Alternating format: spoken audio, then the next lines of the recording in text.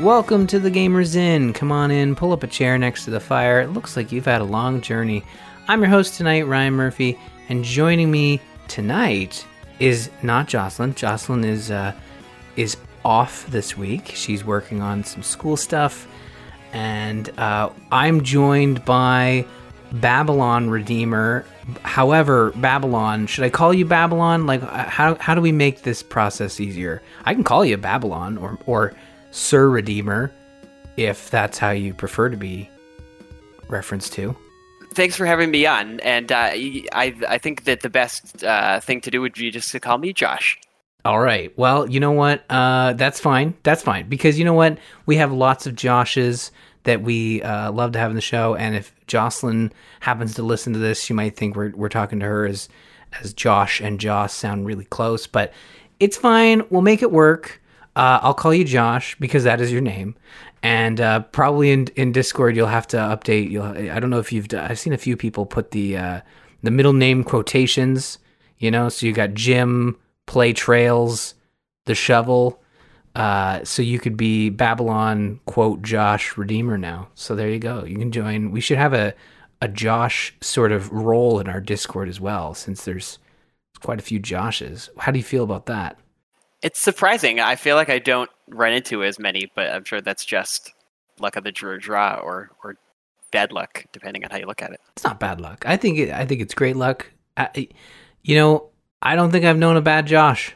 All the Joshes, certainly in our Gamers Inn corner of the internet, have been fantastic, and I'm happy to welcome on to the show another Josh.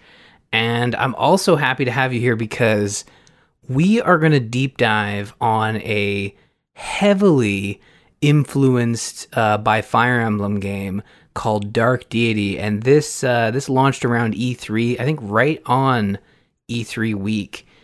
And you've been playing it. You've finished it, right? Yeah, I've completed it on basically the equivalent of normal. There are 3 difficulties, and I beat it on the middle one. Nice. That's the way to do it. Normal's the way to go, especially with these games where they can be quite brutal. It's a strategy tactics game, and as I said, heavily influenced by Fire Emblem, early Fire Emblem games. I know more recent Fire Emblem games have seen a lot of quality of life additions, like rewinding turns and different difficulty levels. But where Dark Deity sort of doesn't do the quality of life with the rewinding, I think we could start at a bunch of places, but I think really what people want to know is like, okay, how influenced is this by early Fire Emblem? Am I going to have my characters dying left and right? And I'm hoping we can talk about the wound system a little bit, because that's sort of their answer to character death. Your characters don't die. They are like wounded when they lose all their health in a battle. So when a character loses all its health, you'll get a little, you'll get the I need to retreat message, and a little pop-up will come up saying like, hey, severed finger, you lose 2 strength, and I can just tell you right now, I have a few characters who are unable to probably hold their swords or various weapons because they've lost so many fingers. But it's a really cool system that kind of teaches you, it's bad to let your characters die, but doesn't, completely punish you by removing them from your pool of units, right? I think it's an interesting balance between some of the different ways we've seen these type of games do it, because you still get penalized in some way, like you said, with the poor lost finger, and the stat. But the way that the stats, I guess, ramp in the game, it's enough of a penalty to make you think, but not one so much that you're gonna have to redo a whole playthrough because of it. It's able to be worked around. At least that's what I found. Yeah, well, you have such a large staple of heroes to pull from, that if you do have a character sort of get a lot, die a lot in battles, you can kind of make up for that by having various other crew members to pull from. Now, that being said, if your favorite character starts to die a lot, you might need to pay some special attention to that character and level them up and sort of treat them with kids' gloves for a little bit. However, there are like stat boosts and stuff similar to Fire Emblem games where you can, you can't reattach the finger, but you can feed them like a special food so that they regain some of that strength. I don't know if I've seen in the item or in the unit stats, like if it shows the changes that have happened, like if it lists your wounds. I couldn't find that in the unit description, because that would have been handy to kind of see exactly what stats have been lost by your character through those wounds. Have you seen that, or maybe I missed it? It's funny that you say that, actually, because that's actually something that I actually had problems with myself. I looked on multiple occasions to try to find a list of the wounds, and I couldn't actually find one. I mean, that doesn't mean there isn't one, but it isn't something that I just looked for once or twice. Yeah, it is unfortunate, but being a stats-driven game, you kind of want to see those changes. However, like, it is very minor, the stat changes. Like, I think they might even be based on the character too. Like, the character I had die a lot, I think, is one of the main characters. I think his name is Irving, and he's sort of a lance sort of. We should talk about the classes as well, because they're handled very differently than in Fire Emblem. They're sort of they're like kind of weapon based, but also they vary wildly depending on like the type of class you start with. But anyways, I had Irving, lose a couple fingers, and he's died quite a bit, as well as his buddy. I can't remember the other guy's name with the blue hair. He's died quite a bit too. So I don't know where they're sitting, but I've had to try to, they're lower leveled. So I've tried to maybe let them pick off a few enemy stragglers to try to get a little more levels. But the game, and you may be wondering, like, oh, if this was a Fire Emblem game, you'd think you'd start with the story, right? Like, the story is very, like, it's probably one of the things that they pulled from Fire Emblem and didn't really put a lot of, I don't want to say effort, that's the wrong word, but it really feels like they didn't add their own spin to it, because it's very much, standard affair JRPG Fire Emblem type story where you're going to this school that teaches kids how to fight, and there's a war, and it turns out the graduating class always gets brought into the army, but in this case the whole school has been conscripted, so that's why you have kids on the battlefield, and you're fighting what appears to be a long fought enemy. Then you like get pulled into some, like, there's some dragon god thing a la Fire Emblem that is threatening humanity, and all of a sudden you have to work with your enemy. Like, it's very much, let's take all the tropes from Fire Emblem and throw them into a cauldron and sort of like, mix it up. Do you have any thoughts on the story? Like, am I wrong here, or does it get better? I'm only halfway through the game, I think. I think the way I would describe it is, you're not wrong. I think that they don't really change much as far as the tropes, like you said, that they're introducing, but I would say that they execute on them about as well as I've seen in the past. So if you liked that type of story in the past, you're likely to be satisfied with this one, is the way I would describe it. Yeah. I mean, the story certainly drives your characters forward, and it's not like it doesn't make sense. If you've played, like you said, if you've played past Fire Emblem games, you're getting a Fire Emblem-esque story here, and there's nothing wrong with that. It's just, it's nothing really to write home about, and I think the twists and turns in the story just serves to add additional characters to your roster from different factions across the game world, and for the most part, it's pretty straightforward, and but it varies your crew, and that's the other thing is I've had a hard time kind of wrapping my mind around how the classes and the weapons And the progression works because your unit has a base class, then that unit has 4 different weapons that are built into their character. So you don't have to equip weapons like in Fire Emblem. You just have 4 weapons that are used in battle, and you can cycle through them when you go to attack. And we'll talk about upgrades in a little bit. But you have those base class 4 weapons. You level up every 10... Is it every 10 levels that you get an option to promote your character, or is it every 20? I think the first one is at 10, and then the second one is, I want to say, not till 30. Okay. Yeah, that sounds about right.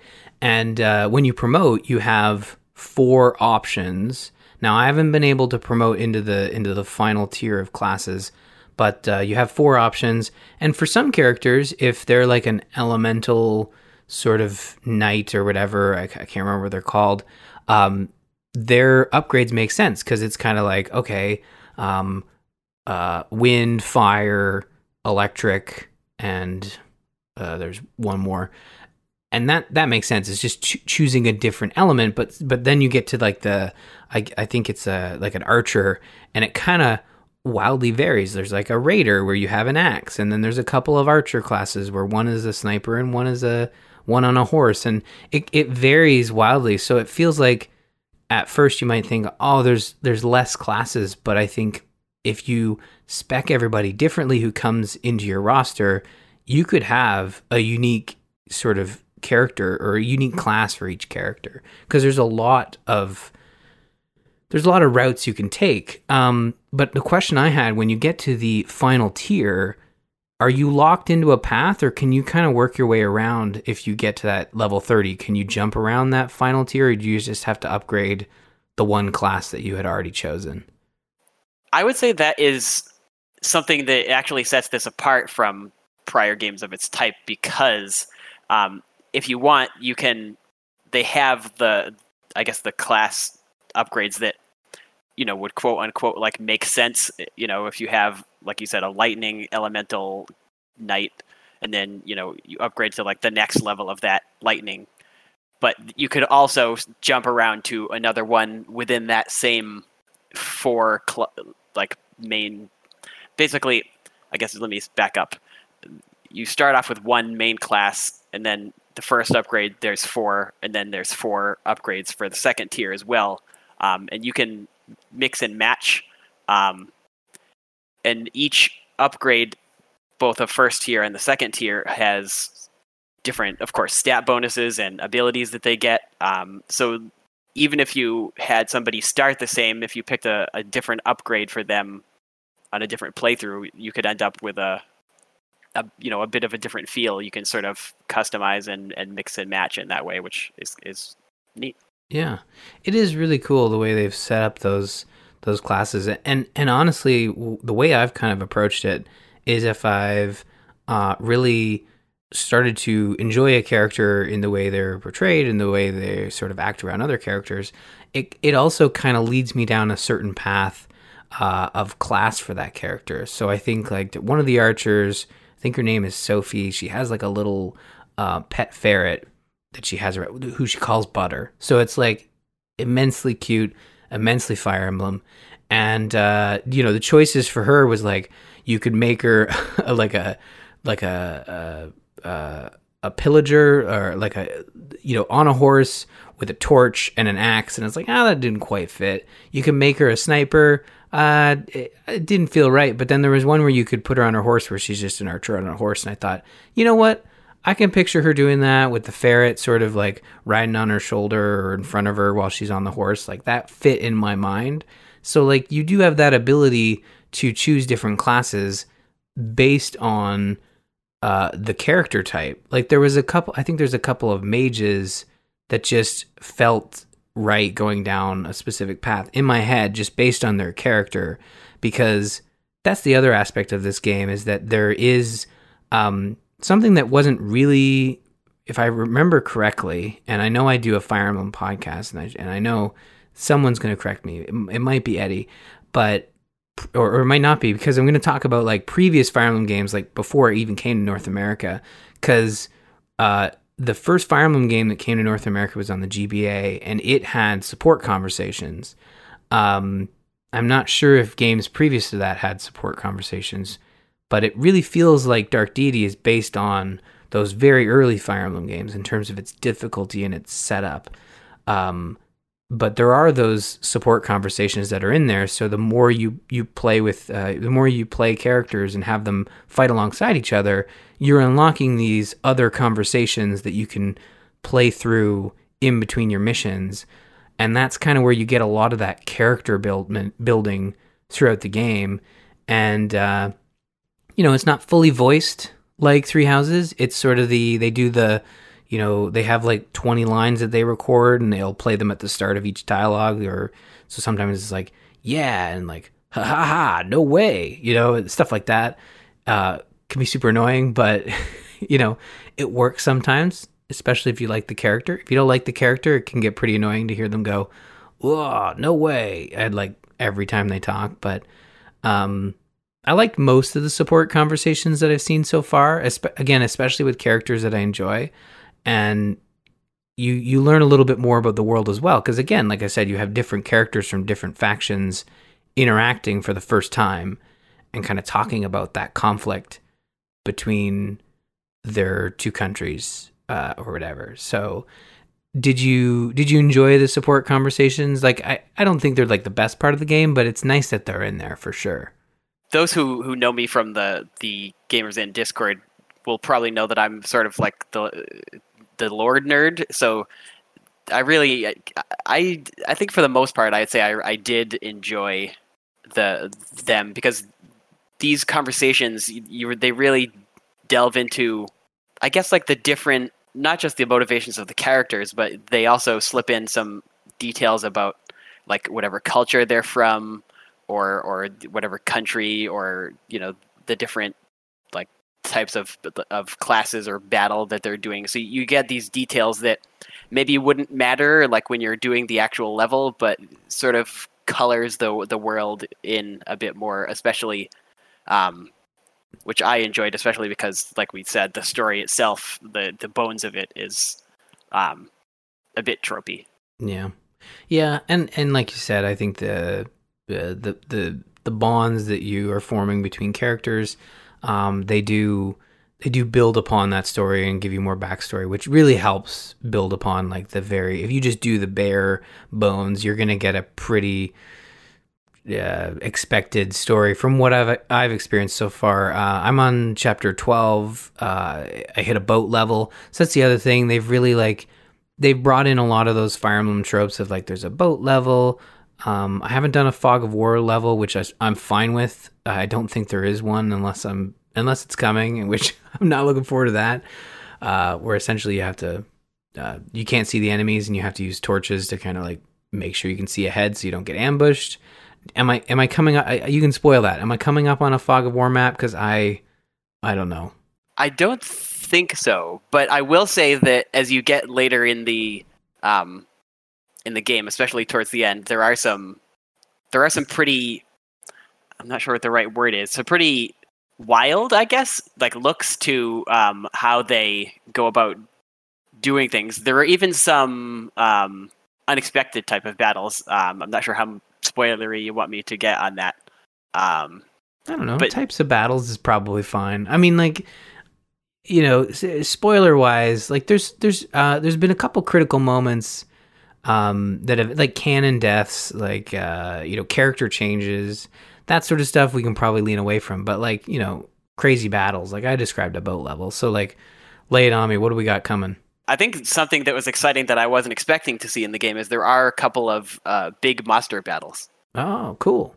And I think the other thing that's worth saying about the maps while we're on the subject is one thing I really liked is not every map, but there were quite a few maps that I found that sort of had a sense of strategy to them in that there were different ways you could sort of go about doing it. Like there were like hallways where you could set up choke points with like more tanky characters. You could split up your group or not, depending on whether you want to go for like a speed bonus or you want to play it more safe. So I liked the sense of strategy that went into the maps in that way.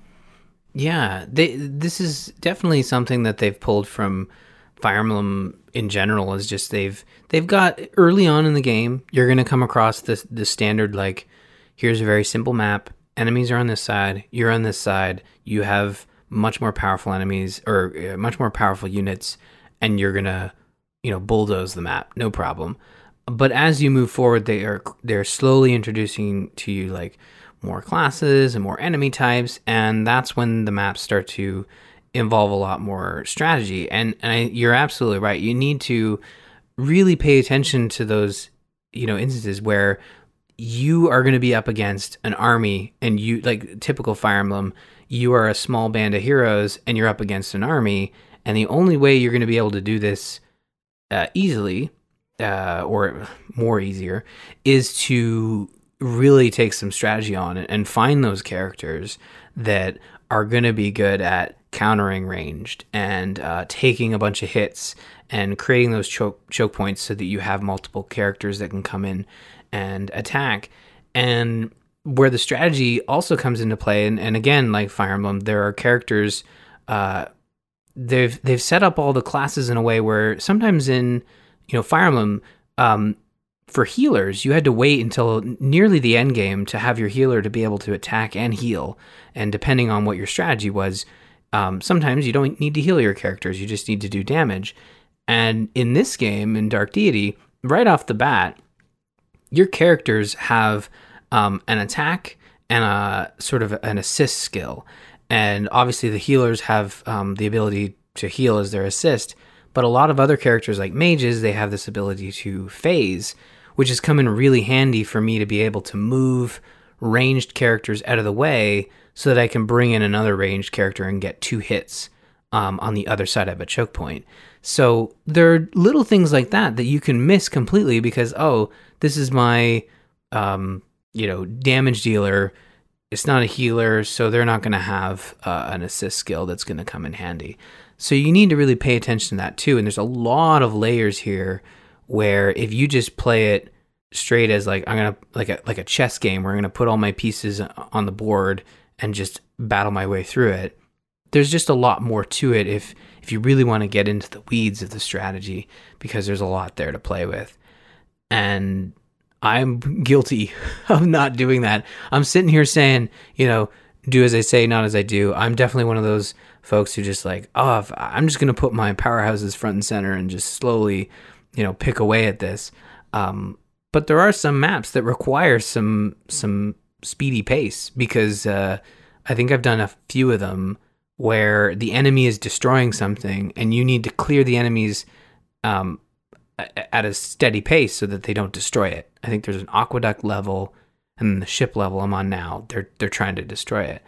So my normal defense, or my normal tactic of turtle and slowly move forward, like it just doesn't work in those instances. So you got to kind of mix things up, and that's where the map and the map setups push you to be more strategic, and in ways where if you just turtle and slowly advance, you're going to fail. And I've had that happen. So that's also a fun addition to kind of keep you on your toes. There are some maps that almost start you at a disadvantage, just in the spaces where you can place your guys, and what type of enemies are around you and how quickly they can get to you. So there were a couple that I had to really think about how I wanted to start, and the start of the battle was actually the toughest part in those cases, which was interesting to see. Yeah, and that actually brings me to the next point. I mean, we talked a lot of positives, and I want to talk about like the structure of the game and the setup of the game. Like basically I don't know if it's UI, but like it's not. I mean, I'm also guilty of this at the beginning of a map. Let's just get in there. I got a time for one map. Let's do this. Really setting up your map is key, because if you don't prep the map, you might have characters split across the map, and then you might have your left side with no healers and your right side with all the healers or whatever. And it's very easy to tell if a character has an advantage over another like a character has an advantage over an enemy type, because when you mouse over, I should have mentioned at the top, but Dark Deity is exclusive to Windows PC through Steam. It's made through GameMaker. I know GameMaker supports Mac and possibly Linux, but at this time it's only Windows. But that being said, doing that map prep, when you mouse over a character or use the controller to mouse over or to hover over a character, you can see whether that character is has an advantage over the enemies in sort of your view box there. So it gives you a really quick check. And I've had instances where the map just put my characters in placements where on one side of the map I had a bunch of characters that had a disadvantage. So they were all at a disadvantage because I didn't bother to prep. I've definitely had instances where healers were all to one side, and therefore my turtle and forward momentum tactic, failed because all the healers were to the right side instead of the left. Wonder why characters were dying. But so you got to pay attention to that map prep. But that being said, like there's a lot of these. I don't know. I wouldn't call them. I've definitely experienced glitches in the game, but I feel like the unit management and some of the menus are a little clunky and a little slow to respond. So there is some I don't know. I also don't want to call it sort of, it's not broken. It just feels a little clunky sometimes. And that can get in the way of the enjoyment of strategy because part of the great thing about strategy is being able to set something up without much effort and then see the results of your work. And I find sometimes like the UI can sometimes get in the way. It's probably a game maker thing, like a one size fits all kind of builder. I've never made a game in Game Maker. Maybe I'm wrong, but I don't know. Did you experience that? Like the menus kind of being a little clunky and the UI being a little finicky? Yeah, I think it's twofold. Being like you said, a game maker, older style, like pixel type of game, there are limitations to what, the UI could be. But I think it's made worse by something that is both something I liked about the game and disliked about the game, and that's the level of customization that's available. So because they try to do so much with what you can do with your characters, there's just a lot to look at. So it can be a bit busy, and sometimes you're wondering, am I in the right spot to be looking at this, or is that in the other place? Yeah, exactly. And, I mentioned glitches earlier. I've had a couple of instances where I talked about this on the mini, but units will sometimes glitch out where their hitbox is like a step ahead of them, a square ahead of them. So I'll think the unit's safe and then wonder why they're getting bombarded or even dying. I've had that happen a couple times. Me too. And I think in order to reset it, I had to click on the box where the game thought they were and then do an action with that character. So that's something to keep an eye out. It's you had said it had happened to you as well, eh? Yeah, I was able to solve it the same way.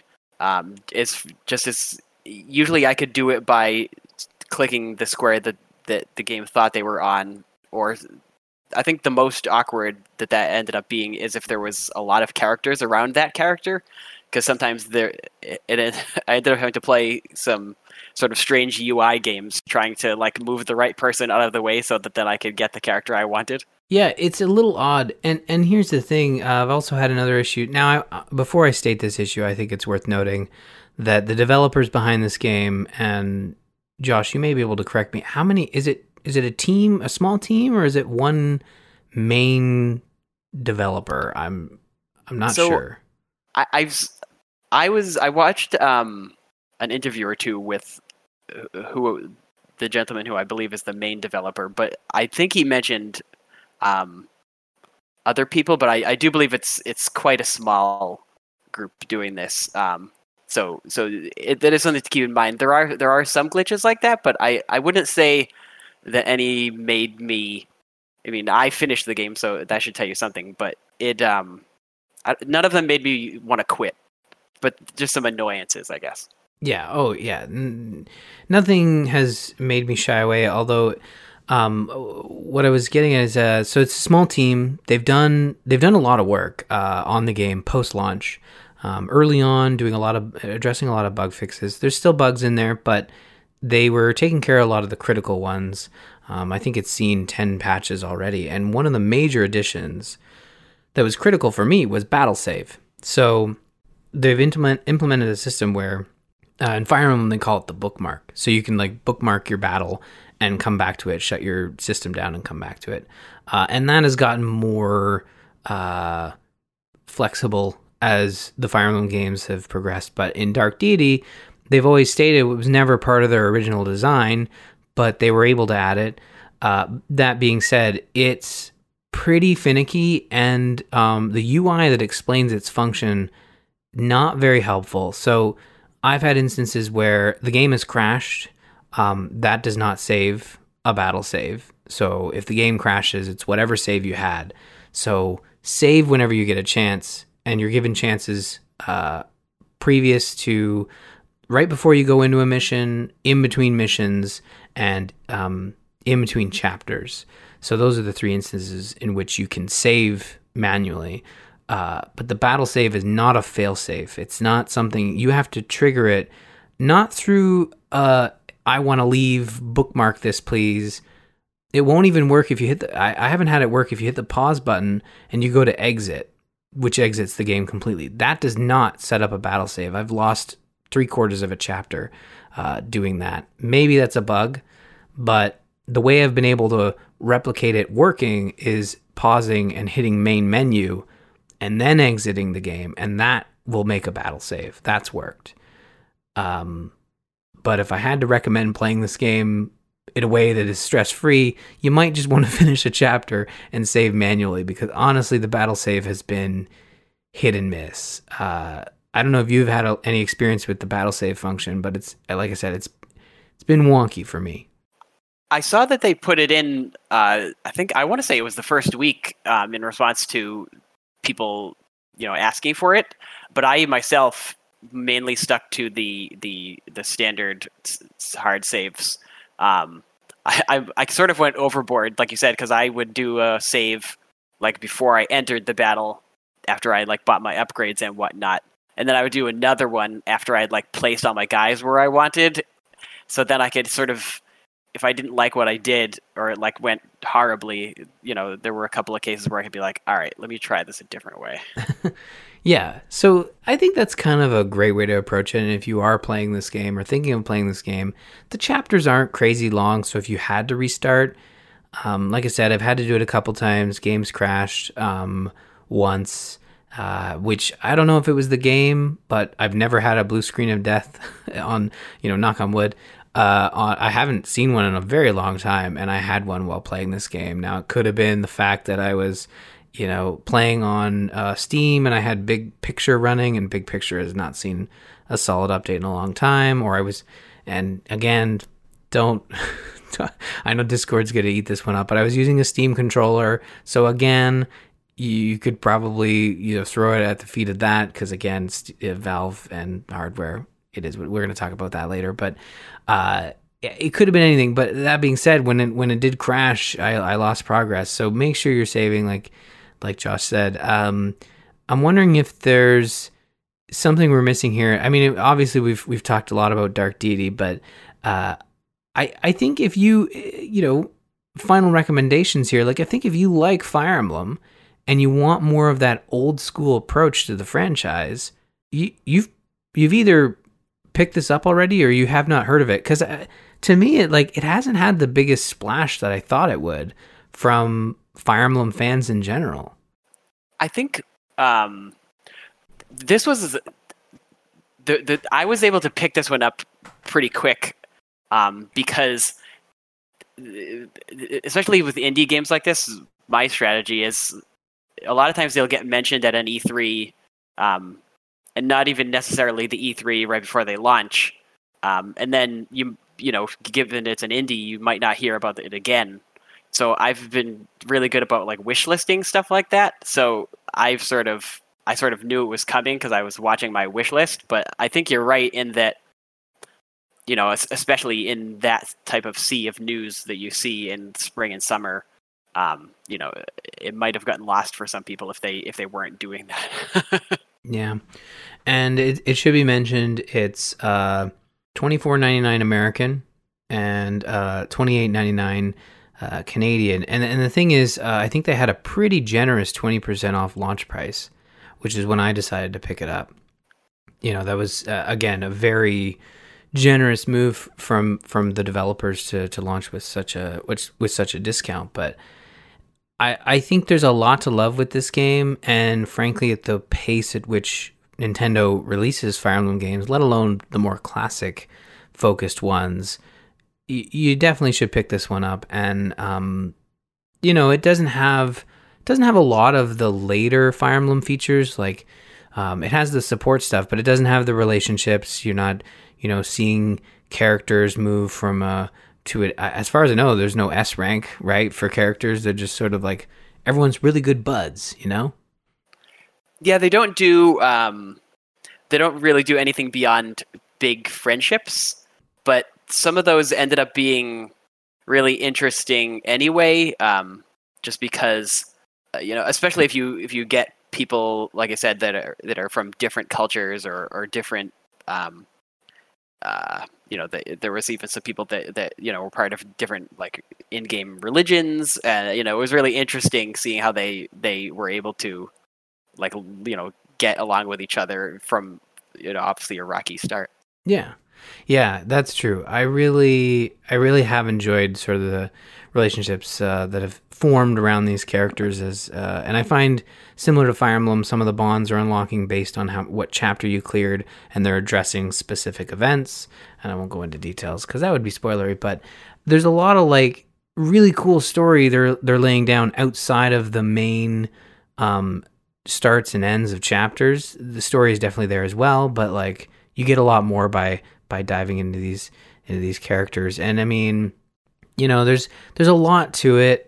You can upgrade weapons, and you do that through like tier tokens by, you can either buy them or by taking out other units, enemy units. And there's a lot to it.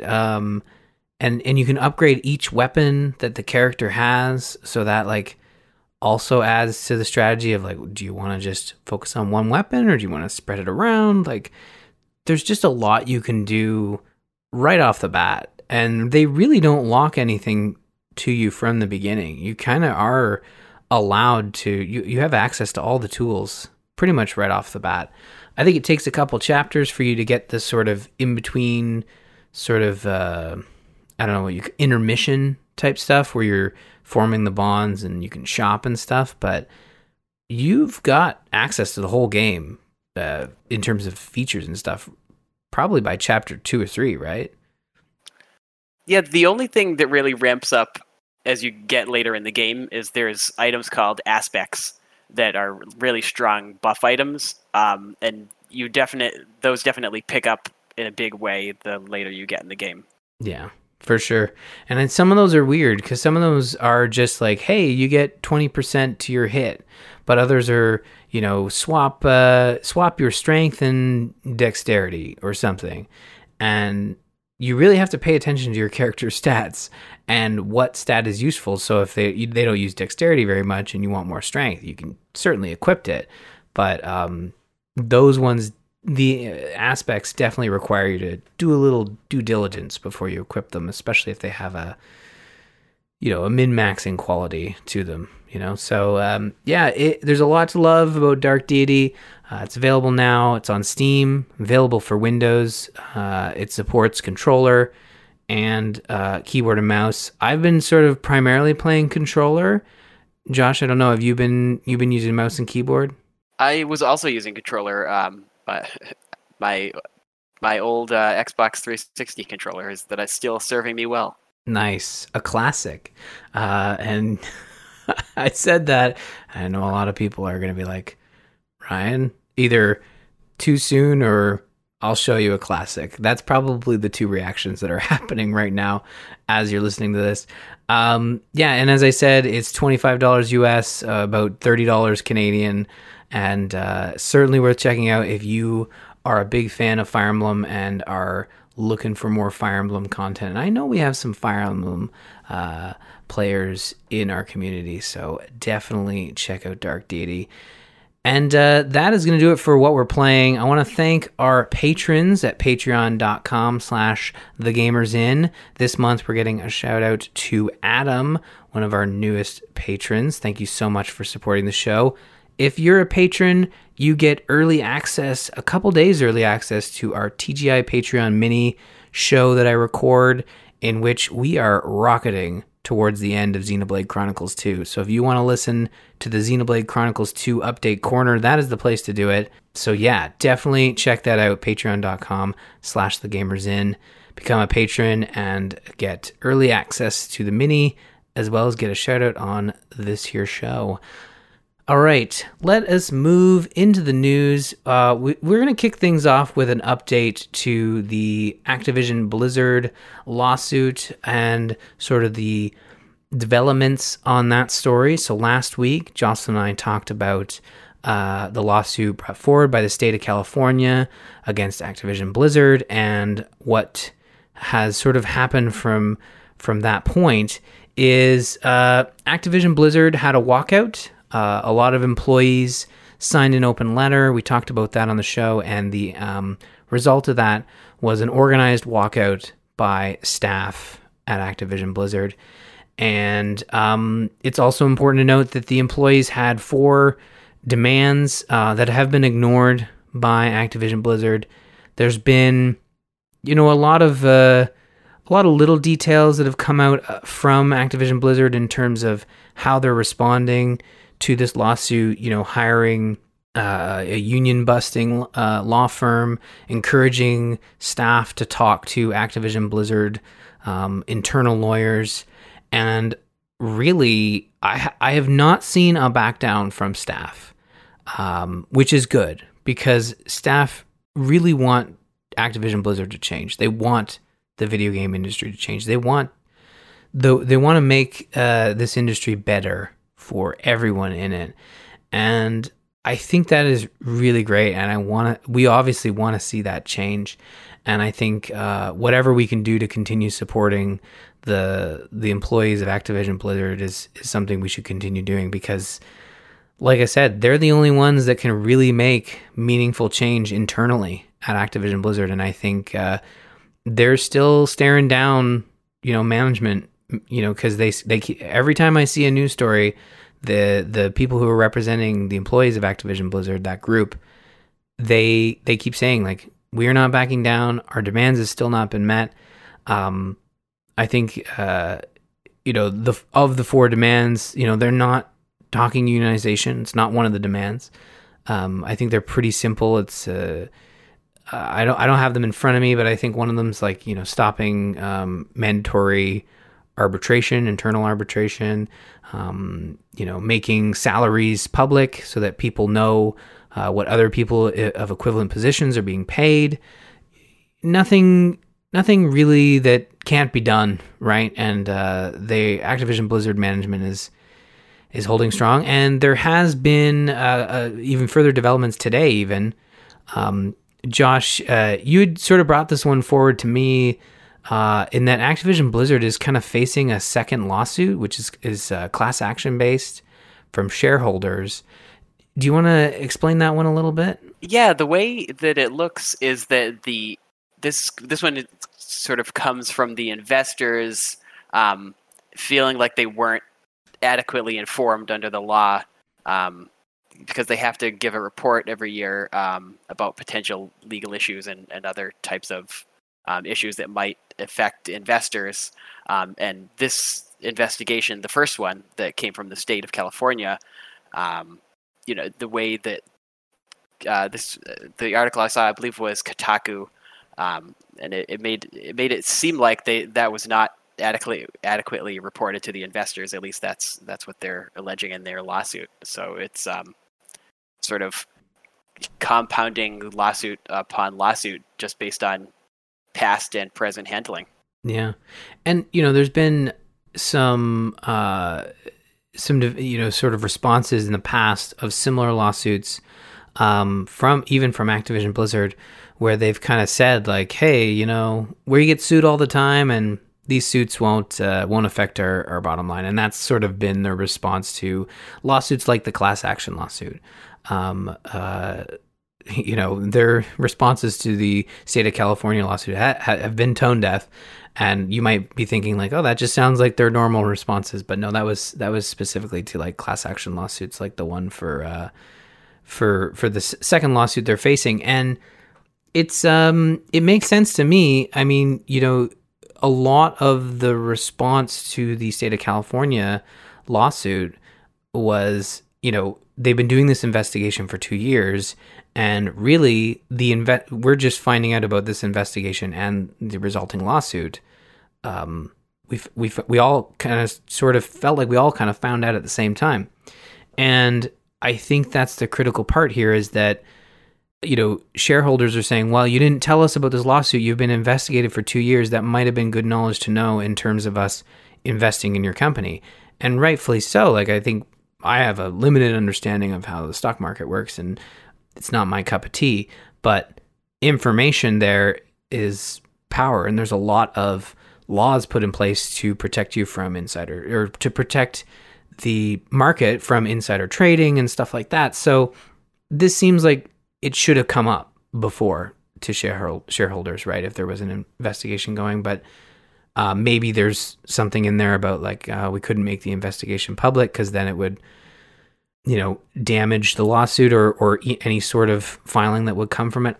I have no idea. This information just sort of came out about the second lawsuit just before we were recording, so I'm sure there'll be more. I'm sure there'll be more details, and I'm guessing Activision Blizzard will also have their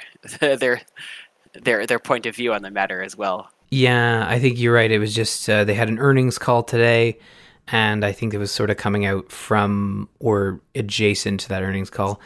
And the last big news, or at least development update on this Activision Blizzard side of things, is this morning Blizzard announced new leadership. J. Allen Brack has stepped down, and it's important to note, like, the thing we're going to link to is the actual Blizzard post, the news post that was put up. Really no direct mention to the lawsuit, just really talking about how, so they're moving from J. Allen Brack, who is president, and they're going to have two co-leads, one of which is Jen O'Neill and the other is Mike Ybarra. Jen she was sorry, what do I have here? She's former head of Vicarious Visions, which is now also a part of Blizzard Entertainment. Before that, they were within the umbrella of Activision Blizzard. And she also had experience with senior development leadership and support to Diablo and the Overwatch franchises, so she will be a co-lead. And alongside her is Mike Ybarra, who had nearly 20 years at Xbox. He did a lot of the Xbox Live stuff, so he is going to co-lead alongside Jen. And, there's been a lot of talk about the way the co-leads have been set up. The point I've taken away that I've seen a lot sort of thrown around is that, you have Blizzard Entertainment going from having a CEO to a president to now co-leads, and really illustrating that Blizzard really is turning into another Activision subsidy or sub-team. And it wouldn't honestly surprise me in the next 5 years if it just becomes Activision and that's it. And Blizzard will continue to exist, don't get me wrong, but it will not be Activision Blizzard anymore. I can totally see it becoming just Activision, and Blizzard being just another cog in the Activision wheel. It's a tough situation all around. Obviously, the top concern is, listening to the employees and sort of amplifying them as much as possible. But I think this, as far as this issue itself with the new leadership, it's sort of it's interesting because you're right. They're definitely moving towards, at least it looks like, more of a Activision, you know, direct umbrella. But I think it's sort of compounded by the fact that a lot of what we learned from this lawsuit was sort of, mistakes and problems that even go back to old Blizzard. So some of what fans like us, miss is sort of been called into question by this lawsuit anyway. So it's sort of a really strange, I guess, grouping of things that have come out of this, both positive and negative. Yeah. And it should be noted as well that it wasn't in their news post. I don't think Blizzard was going to acknowledge it, but Bloomberg had also learned, and everybody else is reporting now, that the head of HR at Blizzard has also left the company. And for meaningful change to happen, like, of course you need to replace Jalen Brack as president. And yeah, I don't necessarily want to sit here, you're absolutely right, and say like, oh man, there's now 2 co-leads and we could see, Blizzard become less of a focus and just become a Activision studio. That is a distraction, from what really needs to change. And, you of course, replacing your president that sat there and did not action on the terrible things that were being reported. And the head of HR, absolutely, they all need to be replaced, at HR, as far as I'm concerned, but it starts at the lead, right? And getting rid of the head of HR, that makes sense as well. And that's a positive, that can lead to positive change. But as we said last week, and as I said in the mini, like, we need to see action. We need to see change. And yes, Activision Blizzard continues to say, we want to be leaders in this industry. We want there to be change. But as you said, Josh, it starts with listening to the employees. And I'm not going to say Activision Blizzard hasn't listened at all, but they've certainly not listened enough until there needs to be some dialogue. And certainly that could be happening behind closed doors, but employees are still very much, at least on Twitter from what I've seen, still very much upset with the lack of action from Activision Blizzard. So, as I said, we'll continue to report on it here on the show. We'll talk about the updates as things move forward. And I don't think this is the last we'll talk of it. I'm sure there will be updates each week. So we'll definitely keep everybody in the loop. One thing we had not had a chance to talk about, which has been announced a couple weeks ago, is the Steam Deck. We did, allude to, it's the Switch Pro finally. Which is fitting, but the Steam Deck got announced, and I'm sure you've all heard the specs, you've heard the price points, you've heard the thoughts, but I wanted to sort of capture our thoughts here, because in terms of a handheld PC, it is super tempting. I spoke to a friend of mine, Lou, who's my co-host on Zombies Ate My Podcast. He had pre-ordered one and he's purchasing one. So we'll likely have him on the show once it's in his hands to talk about the specific hardware and what he thinks about it. But I look at this and I'm like, as someone who constantly complains about PC gaming, and kind of the complexities around it, and just not wanting to deal with those complexities, a console-like device that plays my PC games, even through a compatibility layer with Proton, most of the games I play on PC are PC exclusives, and a lot of those end up being, indie games that I've purchased on Steam or through, the Humble Bundle or Steam Summer Sales. And if I could enjoy those from like a handheld type device, that was mighty tempting. I did not get a pre-order. I'm going to wait until people have it in their hands and I start to get sort of the overall understanding of the device from the general public. But that's sort of where I sit, is like Dark Deity on a Steam Deck sounds pretty good right now. Yeah, I think that even though they do talk about it being able to play more complex games, I think that is honestly where it's really going to shine, is for, parents like yourself or frequent travelers, who want to much like a lot of people use the Switch, they want that, that indie machine or it's something that can play games like that. It could really help, folks that are time constrained sort of jump in, get the experience they're looking for, and jump back out. Yeah, I 100% agree. Like, even I know a lot of folks, that is where the test is really going to be and how it runs. Like you said, the more AAA experiences. And I know a lot of people might be looking at this and being like, you want to spend $600 for an indie handheld PC player? And I'm like, kind of, yeah. When I think of, I'm not really interested in playing MMOs. I'll check MMOs out, and I would still like to have a platform to be able to do that. But at the end of the day, like, a majority of the stuff I play on PC is indie stuff. However, I will recognize that when I'm playing multiplayer games, a lot of the times that's on PC, because that's where a majority of my friends are playing multiplayer games. So that is a struggle there.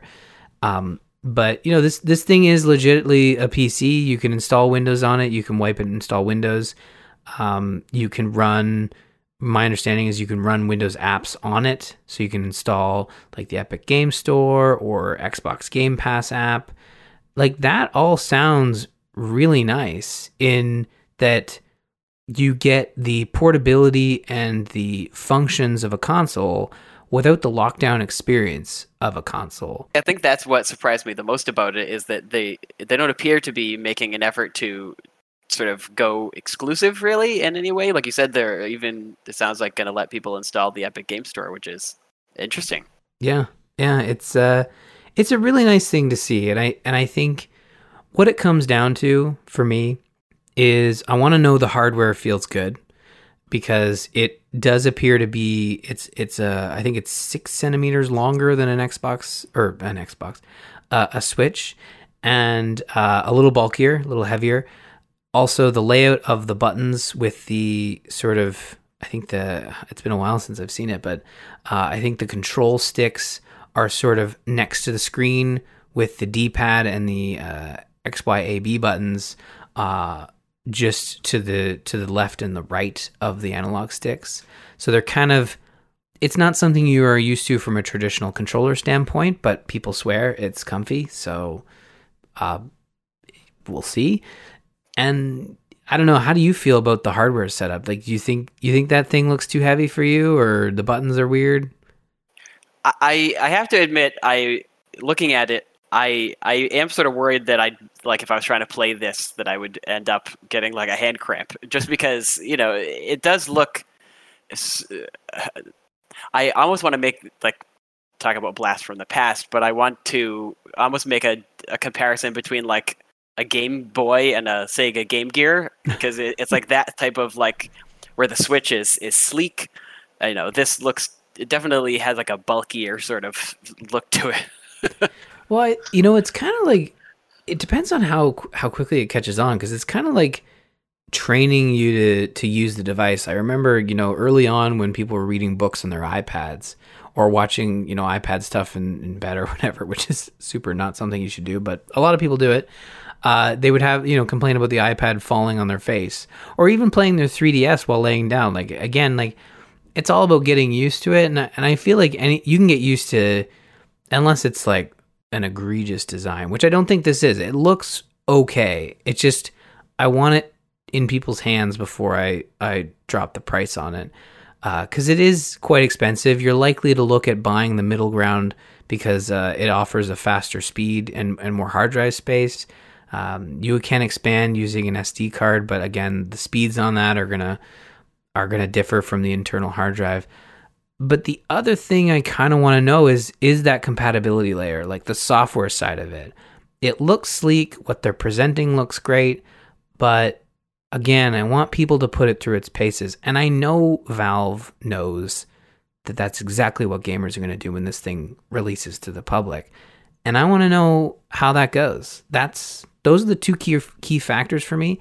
If that plays out fine, and everything continues to work great in terms of my gaming systems, I could possibly look at a Steam Deck for, next year if it goes well. Cuz I mean, it does sound nice to have like a handheld PC to be playing, those quick and pick up games like Dark Deity, to not have to, turn on the computer, navigate to Steam, like load it up, wait for it to load, like to be able to just pick up the Steam Deck, hit the plus button and start playing right from suspend mode, because they'll have suspend compatibility in here.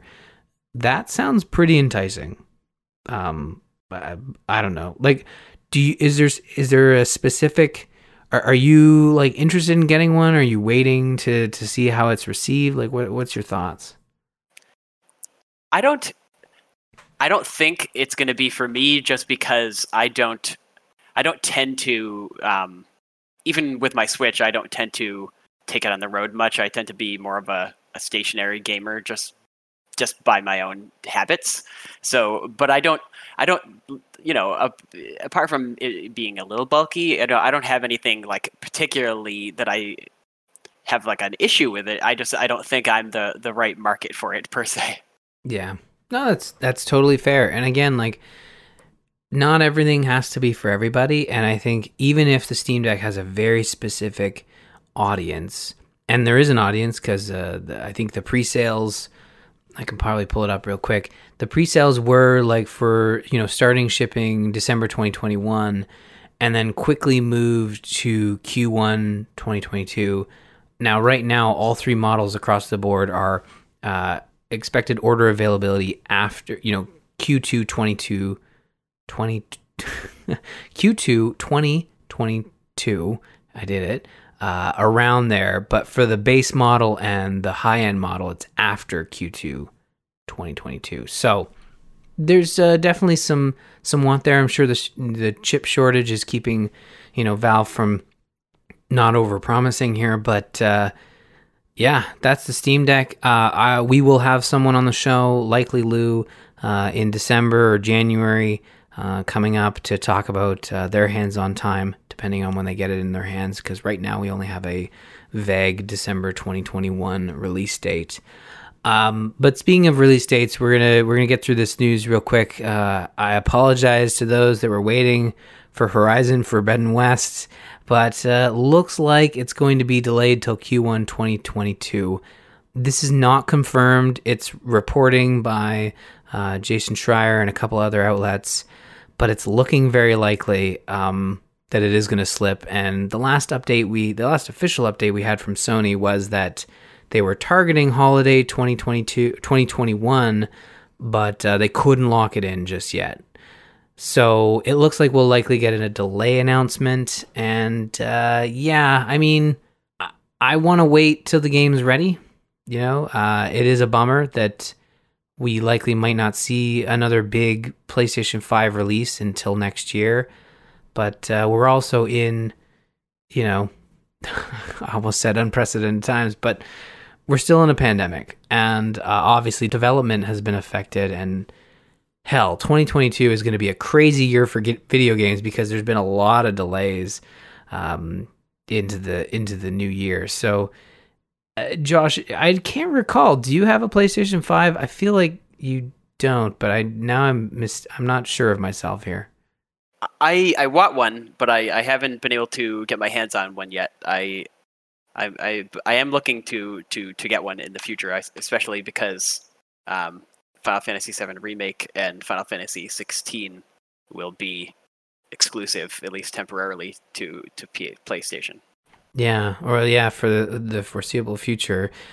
So does the delay of Horizon Forbidden West sort of like ease your mind, and that you don't have to really try, like, I don't want to say really try to get a PlayStation 5, but go through the paces of trying to get one? It can be a little stressful, So does this ease your mind a little bit? Yes and no. I mean, I would hate to have, stuff that people are waiting for be delayed.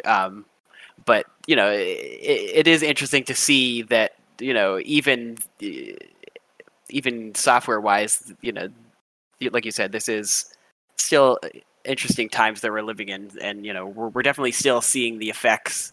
I wouldn't say that 2021 has been so far the a normal year that we might have been hoping for after last year. So even just in the world of gaming releases, so it'll be interesting to see when things do hit a more normal schedule, whatever that ends up becoming. Yeah. Well, I mean, there's been news here and there about what 2022 looks like and what the chip shortage, when that could change. And I mean, it could be a couple of years before we see a complete shift back to normal in terms of production. But we might not know the results of that in a way where, like for games that might not have been announced yet, maybe they were targeting 2022, but they might say, well, now we have to shift to 2023. Like we might not even know that's the case until we get to that year. But I will share one anecdote, because obviously a lot of listeners are probably like, man, Jocelyn's probably pissed by this news. And so she went to the cottage after we recorded our last episode, and she was basically up there, which there's not a lot of reception. And this is something she said on Twitter and in Discord. And she came down to visit us here at the house, and we're having dinner, and it never came up in conversation about Horizon. I said, oh, you might not have heard, Horizon Forbidden West got delayed till 2022. Did you know that? Like, I'm surprised we didn't talk about it. And she's like, no, I had no idea. And she hadn't seen the story, and, completely, she missed it in her feed, just due to the bad reception or whatever. And, yeah, so it was one of those moments where I felt really bad. She was hearing it for the first time midway through her vacation. But I did try to rip the Band-Aid off in not so an unpleasant way, but it had to be done. She was going to find out eventually. So yeah, I don't know. It's not official yet. We don't know, but what might ease all our pains is Genshin Impact. This is a short story, and then we'll wrap. Aloy from Horizon will be arriving this fall to Genshin Impact exclusively to the PlayStation platforms for a month, and then joining mobile and PC in November. So you'll be able to get Aloy in October on the PlayStation, and then on mobile and PC later on. And the important note is that they did add cross progression with PlayStation and mobile and PC. And the thing to note is that if you played on both platforms with separate accounts, you won't be able to merge those accounts. You literally had to not start on PlayStation platforms in order to bring your progress over from mobile and have it sync at this stage. I don't know if they'll fix it, but that's sort of where we're at right now. So yeah, you'll get to play as Aloy. I don't know if that's something that you can take away as a parting treat, but it certainly doesn't make up for the delay. But I don't know if you've played Genshin Impact. Are you excited that they might be bringing like more crossover characters to the game? I played it on launch for a bit, and I really did like the way it played, especially as far as I guess what people are calling the Breath of the Wild style, like explore anywhere. I sort of fell off it just because I have other live service games that I'm really delving into right now. But I think it's really interesting to see them go, I hate to say this, but almost a Fortnite type of route where they're starting to introduce some of these crossover characters. I think it does show the level of popularity that Genshin has hit, that they're able to sort of attract these. Yeah, I would love to see more crossovers with Genshin Impact. And, even if you don't play Genshin Impact, but you like Horizon, definitely check out the show notes links to see how they've adapted Aloy over to Genshin Impact. And I think that's one of the things that a lesson you can take in terms of crossovers from Fortnite is just their ability to adapt any character into their art style. And I think Genshin Impact has done a really good job at bringing Aloy over to the sort of, anime look and feel of Genshin Impact. So check that out for sure. Even if you're not interested in the game, but you like Horizon and you want to see an anime Aloy, that's the best way to do it. But that is going to conclude our show. Definitely go to the Discord, bit.ly/TGI Discord. You can email the show, info@gamersinpodcast.com. Those are the two best ways to reach out to us on the show. We're constantly in the Discord. And like we said, Josh, Babylon Redeemer, he is on Discord, and that is where we chat about video games.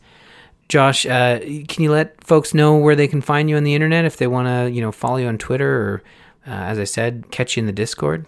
Nice and easy. I am both on Twitter and Discord at Babylon Redeemer.